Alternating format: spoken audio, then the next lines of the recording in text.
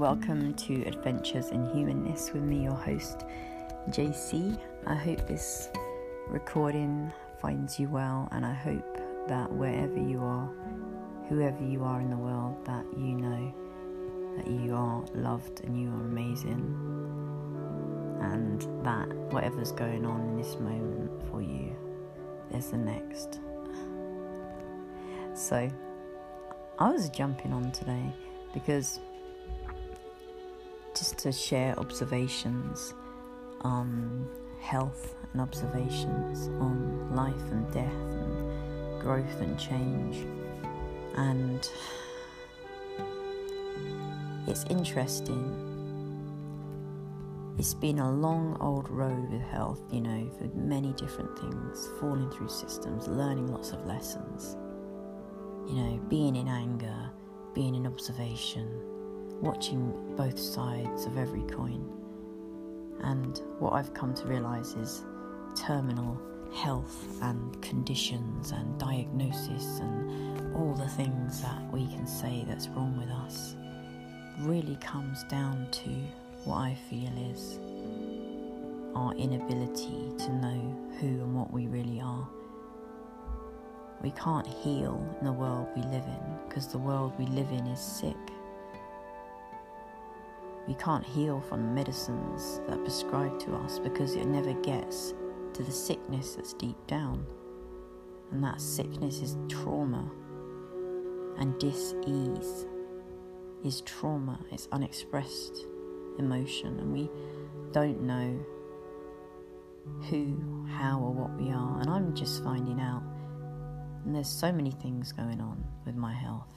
And I've dropped 7 pounds in 3 days. And I observe and I watch. And my daughter's rabbit died today, interestingly enough. Mark, my beautiful friend Mark Grayson, was doing a live with Payal Kekria, another beautiful soul on the Consciousness Evolution Summit 21. What do we say? Don't be chained to fear in 21, be the conscious evolution. Yeah, that's what we say. So I was watching Mark and Payal, and I looked to the side, and my daughter's rabbit, my eldest daughter's rabbit, who's helped me out and cared for me for probably about 3 years, her rabbit was just kind of pegged out, and I could just, it was just dying, it was dead, and I wasn't feeling so great anyway. So I just was in shock, and I was walking around the house crying my eyes out. Absolutely crying my eyes out. And I hadn't felt good, and I was doing the summit and I hadn't felt good. Usually I could get myself going, but on this day, today, I just couldn't get myself going, and I couldn't even know how much breath work I did, how much I laid there. Something in my body is saying, just be, just stop, just be. You'll heal if you just stop. And so that was interesting. The rabbit dying, very, very upsetting. And when I was crying, I felt as if I was crying everything out of myself. I was crying for that rabbit, but I was crying for me and this and what's happening. And I think I realized it's the realization of the deep, deep trauma that we have collectively held as humanity. It's a realization of that and the acknowledgement of that. That is how we heal. To see the pain inside yourself and recognize it as everyone else's collective pain. And to look outside of yourself, to give to people, because when you give to people that you're giving to yourself, and you feel connected and you feel the love that you are. And your body feels different, and you feel lighter. And the density you once felt, the trauma, the stories, the programs, the density that you felt is gone and is going. And to a human being, it seems as if you think, am I healing or am I dying? And what if what there is, they are one and the same? You have to die to the self that you thought you were to heal. And it's to step into that unknown and surrender and trust and not be fearful or afraid, and trust that next step to step into with your health, with your healing. Yeah, people can say there can be sentences on life sentences on diagnosis, but it's often when they talk to people and they give them those life sentences, that's when they heal. It's the word and the fear behind the word and the medications that make us all sick, and the training and the programs and the limits and the don't do this, don't do that, don't express this, don't express that, don't be who you are, fit in a box, conform, do as you're told, keep your mouth shut, stop your breath, stay in line, roll up your sleeve. It's a funny old world. It's a funny old world, and that's my observations for the day. The more I talk into these things, the more I think, what does it matter what I say? What does it matter if you can't speak truth when you're, the truth of yourself? When you're kind of stepping out of the physical body, then when can you? And if you think you're going to be stepping out of the physical body soon, why would you want to live in horror? If everything's going to demise and everything's going to die, let's be happy, let's be joyful, let's hug. Why wouldn't you want to enjoy the last bit of your time? Be open, be receptive, be loving.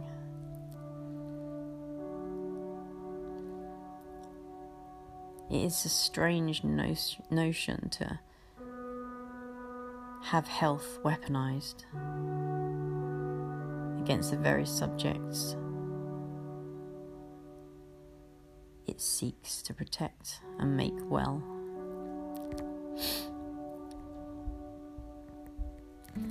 Looking back on my time in the medical system and how many procedures I've had and done, and looking at it and observing how hospitals work, and kind of being on both sides of being on the quantum healing side and looking at it from the physical material, three-dimensional, just physical solidness of the density and the just absolute sterility of hospital wards, and that I could just never imagine that was supposed to be healing, that was supposed to be people getting better, being left alone in a bed, like ignored, inactive, not moving energy, not moving blood supply, eating crap food, when it's widely known that, what food and nutrients, food is medicine, food is medicine, breath of fresh air is medicine, nature's medicine. So why are all these things eroded? If all these things are life-giving things, does it not seem like we're being guided toward a different kind of thing, a different kind of synthetic thing, a different kind of marketable thing that we can buy, that we can consume, when all there is we can turn around and see the Mother Earth and know that all the plants and all the things and all the ancient knowledge of all the healings that were taken and synthesized and refined to make the pharmaceutical drugs that we have, which don't have the same properties in them. When we look and see how we really heal and who we really are, then we have true freedom. Then we have true freedom, because we would never agree to anything less than abundance, in every moment, because fear is gone. Fear is gone. And only in fear we controlled. So even if something's scary, you gotta flip your mind. Embrace that fear. You gotta see the fear, feel it, taste it, have your whole body just absorb in it, and then and face it, and stand up anyway, and speak anyway, and step out of molds that you think that you have to stay in. If it doesn't feel life-giving to you, you don't have to stay there. You don't have to do that. You don't have to restrict your children because someone's telling you to do it. If you really step back and look at profit and bottom lines and corporations and all the marvelous, marvelous things and mechanisms of control that we all have in place for our good, for the good of all, then I think we'll all find that we are not loved, we're not cared for, and we're not valued by the people we think value us. But we are valued by the earth and the sky and the cosmos. And when we step and stand in our true place in the cosmos and on the earth, being a bridge between the two, and we stand and we know that fear cannot be used against us if we do not allow it to be. And we activate our hearts and stand strong in our hearts and know what's true and what's right, and don't give in to distractions. Because I feel, however long I'm around for, it's definitely going to get stormy, but humanity's moving through, and it's already done. But it is going to get stormy and distracting and tempting to look away from really what is true, which is the truth that is within us, which is our hearts and our souls and our spirits. That's the truth of us, not the fear. Show them the love that you are, not the fear that they taught us. Let's look at the uncomfortable. Let's look at the abuse that's in our society. Let's look at the trauma within us. Let's look at everything.